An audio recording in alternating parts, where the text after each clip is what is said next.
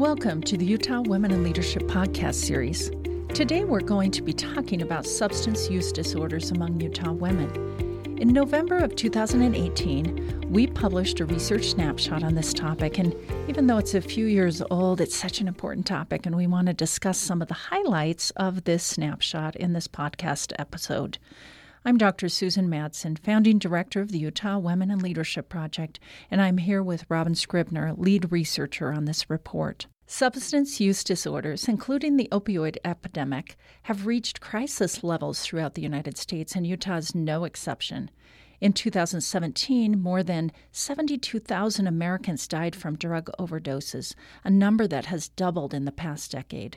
According to the Centers for Disease Control, 625 Utahns died from a drug overdose in 2016 alone. That is 22.4 people per 100,000, a rate that was above the national average of 19.8 and the 19th highest in the nation for that year.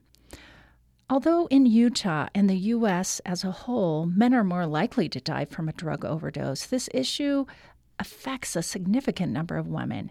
From 2013 to 2015, 776 Utah women died from a drug overdose. Women are more likely to be prescribed opioids and to develop an addiction more easily compared to men. As substance use disorders have serious negative effects on individuals and families and communities, understanding and working to reduce this epidemic is imperative to improving the lives of women throughout the state. That's a little bit of an introduction from our snapshot. Very critical issue as we look at many women in the state of Utah. And as we said, it really affects a lot of families. I mean, even if one woman has an issue with substance use disorder, it affects her children and everybody around her in so many ways. Robin? Absolutely. And as we get started, I'd love to just kind of define exactly what substance use disorders are. According to the Substance Abuse and Mental Health Services Administration, substance use disorders are present when recurrent use of alcohol and or drugs causes clinically and functionally significant impairment, such as health problems, disability, and failure to meet major responsibilities at work, school, or home. And so that just goes back to what you said, how widespread it is. This is not something that we can just put in a little box and say, oh, that's a problem that they have. Substance use disorders affect every aspect of a person's life and their family's lives. Yeah, when we were first putting this snapshot together, you were doing lots of research. And again, this is not typically in our wheelhouse. It's again, a health issue that there's so many specialists, and we're not necessarily the specialists, but we wanted to know enough to write this report. However, through the years, I've called this substance abuse. And you and I went at it a little bit because I'm like, that's what people know this as. But you talked to specialists, interviewed specialists, looked at the literature, and it had changed in the time that I used that word to substance use disorder. Do you want to talk about that? Yes, and that was one of the things. A few of our reviewers, we send all our snapshots out to expert reviewers to make sure that we're getting things right. And some of my reviewers came back to me so strongly and pointed me to research that I found fascinating, which first of all, talking about substance use disorders, calling this the correct name emphasizes that this is a long-term chronic health condition that affects our brains and our bodies. And by calling it substance use disorders, research has shown that it not only reduces stigma, but it actually gets victims of this disorder better medical outcomes. So doctors, when they talk about substance abuse, they're less likely to treat patients in the same way they would if they understand that this is really a substance use disorder. I found that absolutely fascinating, and I've been really careful to change my mindset and terminology as I'm thinking about this issue. Yeah, because I think, to me, when I look at the change of words and looked at the research, it really does kind of welcome in more people that are struggling with substance use disorder to get the help they need. And man, I'm not around a lot of people that struggle with this. I might be because I don't know it. But I can totally get why that switch, after I learned about that switch, why they did that, because we need to not be shunning people or making them feel more, reach out, get the help that we need. And a lot of people in Utah, including women, need help. Right. So let's dive into the numbers just a little bit here as we're getting started. One of the things, when we're looking at the overall numbers of deaths, 776 deaths between 2013 and 2015 of women, that's a staggering number. But in every single one of those, if we look at those as an individual, that's devastating and tragic for all of those. But as we pull this out to a little bit of a larger scale and move beyond those who have suffered the ultimate consequence of this disorder, but to those that are using drugs of different kinds and that are experiencing substance use disorder, the numbers are much, much larger. So about 7.6% of adults in the state of Utah reported illicit drug use in the previous month, which comes out a lot to of people. 158,000 people. And if we're looking at that, again, this is more. That's just the people, right? Not the impact it might have on their children. Absolutely, Yeah. absolutely. So almost 160,000 people, and although substance use disorders are more common among men than they are among women, it's about a 60-40 split. That still leaves us with 63,200 Utah women who had used illicit drugs in the previous month. I mean, think about that. That number is just staggering. And it is staggering. And I can just, the more that I do this work, the more I see the impact of individual people's actions on so many. We're not talking just their own people in their house, but so many people around them. Now, when we talk about drugs in general and that drug use, in Utah, the research seemed to split that up. Like street drugs is one, and then prescription drugs is another. And if you're listening to this, kind of guess where we might be, because we're different on those two in the state of Utah, Robin. Yeah, it's very, very interesting. And some of the things that you might expect, we've got this reputation nationally as a clean-cut state. And in Utah, we are much more likely to develop substance use disorders that stemmed from prescription drugs. So the vast majority of those who end up using heroin, who end up using cocaine, started with prescription opioids. And that's one of the factors why we, our demographic, our listeners and our population might think, oh, I would never have a problem with substance use disorder. That's not the kind of person that's going out on the street. Right. That's not the kind of family or the kind of neighborhood that I live in. But so many of the people who struggle with these challenges, this medical condition, started because their doctor gave them a prescription that was valid, that they needed.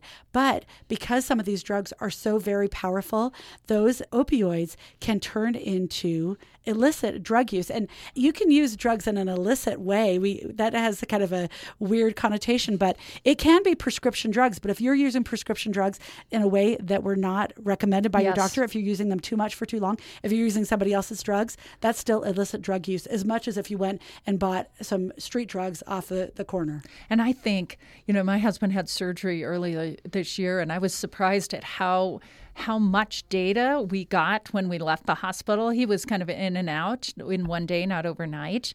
But there's a lot of warnings out there, like be really careful. We're going to give you these prescriptions, but be really careful.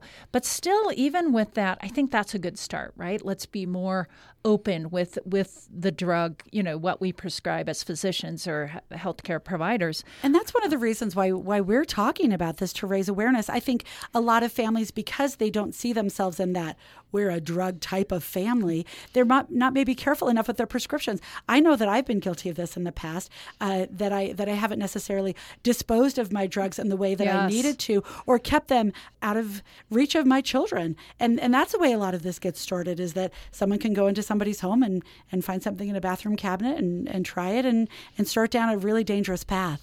What I found interesting as well when we look at this research, anybody, just so you know, you can get to any of these reports at u2women.org to learn more. But one of the things that we have published in the report really is about race. We try and bring race into all of our conversations, because the experience, Robin, this, the experience of women is often different than men, but we can't lump often all women into the same bucket, because women, Black women, Asian women, they're not all the same either, but women of color more generally have different experiences than white women. Yes, right? For sure. And a lot of these data are really hard to pin down. So the numbers that we have in our snapshot come from the Utah Division of Substance Abuse and Mental Health. They still have that old name in their name, actually. But so they were looking at specific clients that were receiving substance use disorder treatment within their facilities. And of those clients, 88 of them were white,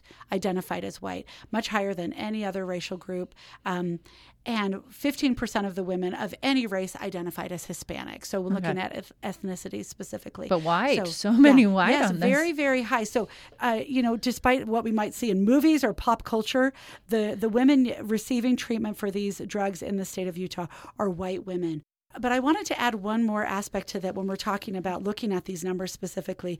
A recent survey showed that 50,000 Utahns of all genders had a substance use disorder that they weren't receiving treatment for. So I wanted to emphasize that to show that when we're talking about some of these numbers, we're talking about those who are in treatment. That's how we've been able to gather these data. That's true. But there are a lot of people who have a disorder who are not receiving treatment of any kind. So we know that our data are incomplete. And it could even be higher than that. I thought at least we have some research to. Yeah, that's based on surveys. Yeah.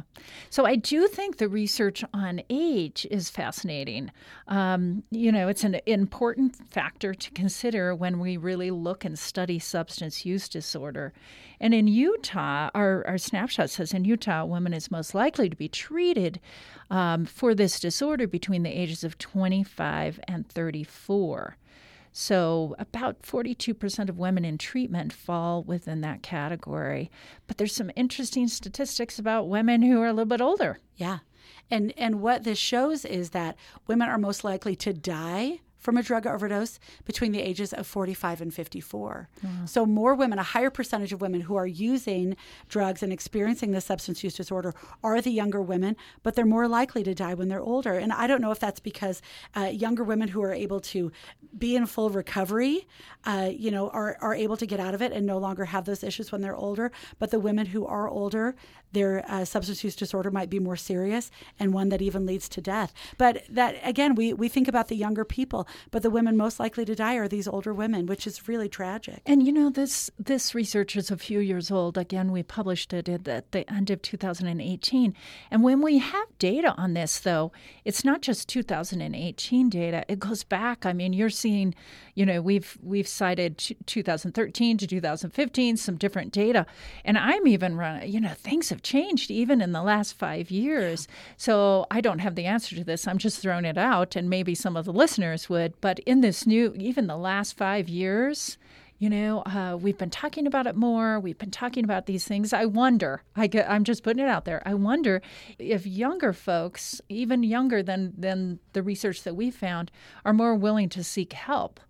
What is you have a bunch of kids at home and a bunch of. Yeah, boy, do I. Well, that's one of the things that we're starting to see. And in terms of women seeking help, this is an interesting stat that men comprise the majority of drug deaths overall. Yes. But women who are treated for substance use overdoses in the emergency room make up 60% of all patients. So that's one of the things that we wondered, if women are more likely to seek treatment. Yeah. Maybe they're using a different type of drug that decreases their overall death rate. But I love the idea, and I hope that it's true that women recognize, I need some help. I've got to get in here and get some help. Yeah. And I bet we have a little bit of this in our snapshot, but I'm thinking more and more about including women of color in our conversations. And so you wonder if, and oftentimes this is well known, that oftentimes in the state of Utah, not all women, we have women of color at all different incomes levels, but we know some women of color, especially in the Hispanic population, some of the others, end up fitting into that lower, not terribly low income, some do.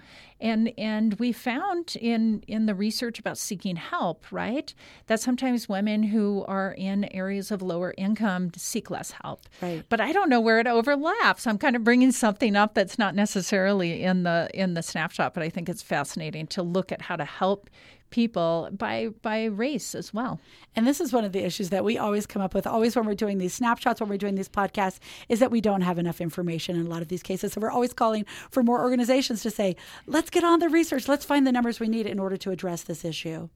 A couple other demographic factors that we found really interesting, and again, maybe not surprising, were income level and education levels. So 71% of all female clients of these substance use disorders clinics had a high school degree or less, versus 4%, only 4% that had a bachelor's degree or higher.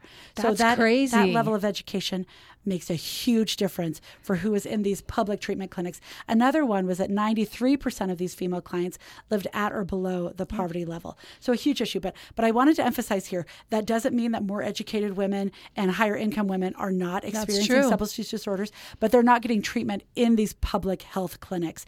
They are more likely to be going to private centers, private facilities where these data are not being gathered. And so at least we didn't have access to it. Yeah, I really think that the education level is so interesting to look at. Again, I have been a proponent of women getting their education for so many reasons, and we've talked about this in many episodes, because it does impact, and some people have less access, again, probably the people in lower income. Sometimes what we found in Utah, women of color, girls and women of color have.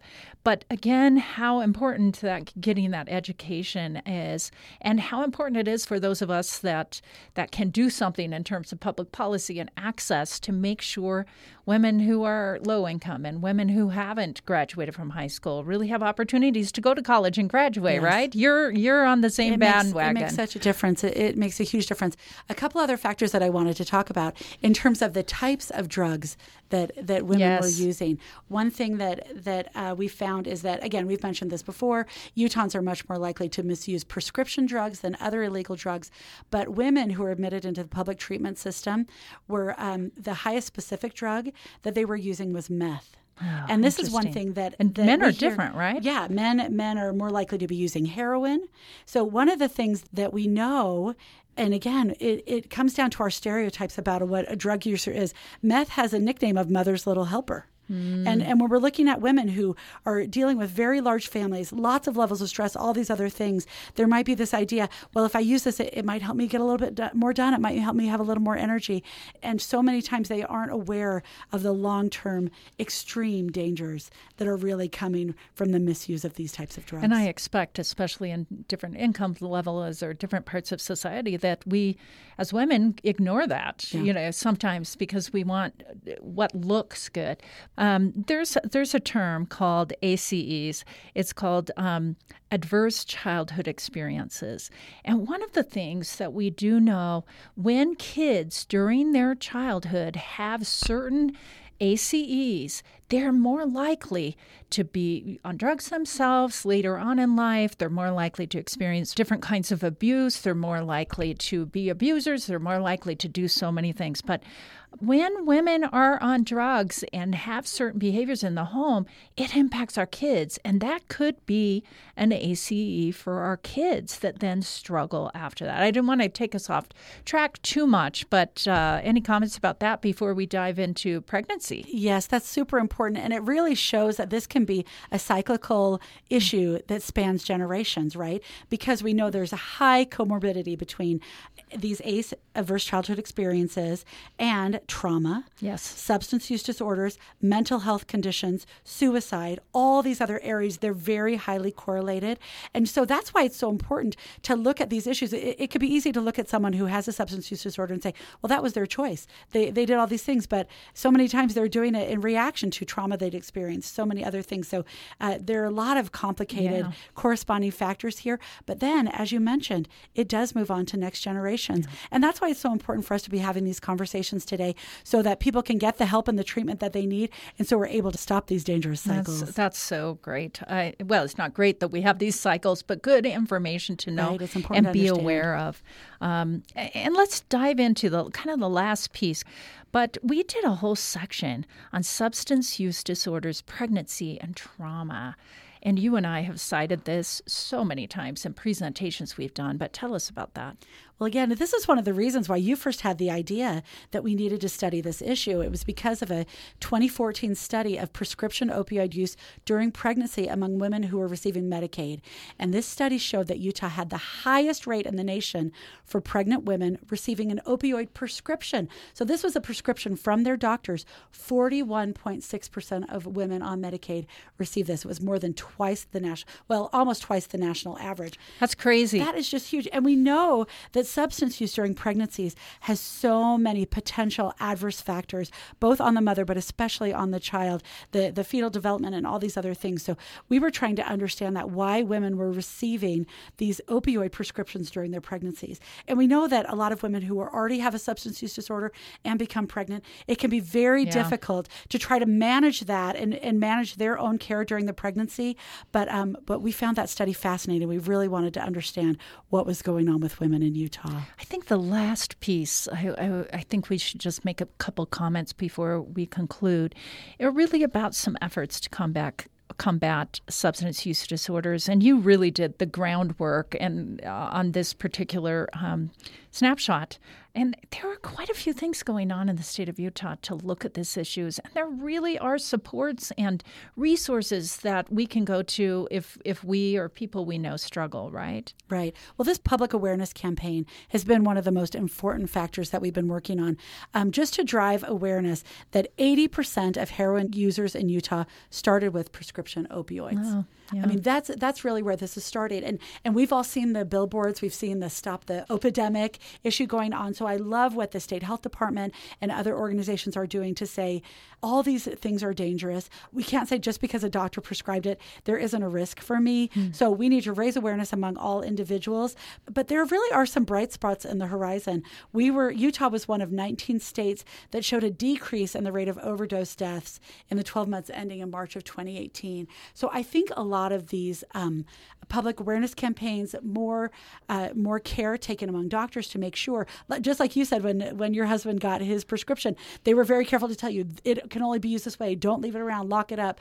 I think all those efforts are helping to reduce our overall rates. Yeah, I think just searching online, we do have some resources on utwomen.org, which is the Utah Women in Leadership website. We have some toolkits that you can go to and get some resources and some links to some help, many things. This is an important issue for the state of Utah. And I do know I work with Utah State University Extension, and there's a whole group in the Extension that's really doing some great work specifically on opioids. Thanks so much for joining us today on this podcast series hosted by the Utah Women in Leadership Project at Utah State University in partnership with Utah Public Radio, USU Extension, and the John M. Huntsman School of Business. A special thanks to Emily Colby for her technical support. Our core mission is to strengthen the impact of Utah girls and women. To learn more about our research, resources, and events, please visit us at utwomen.org. Thank you.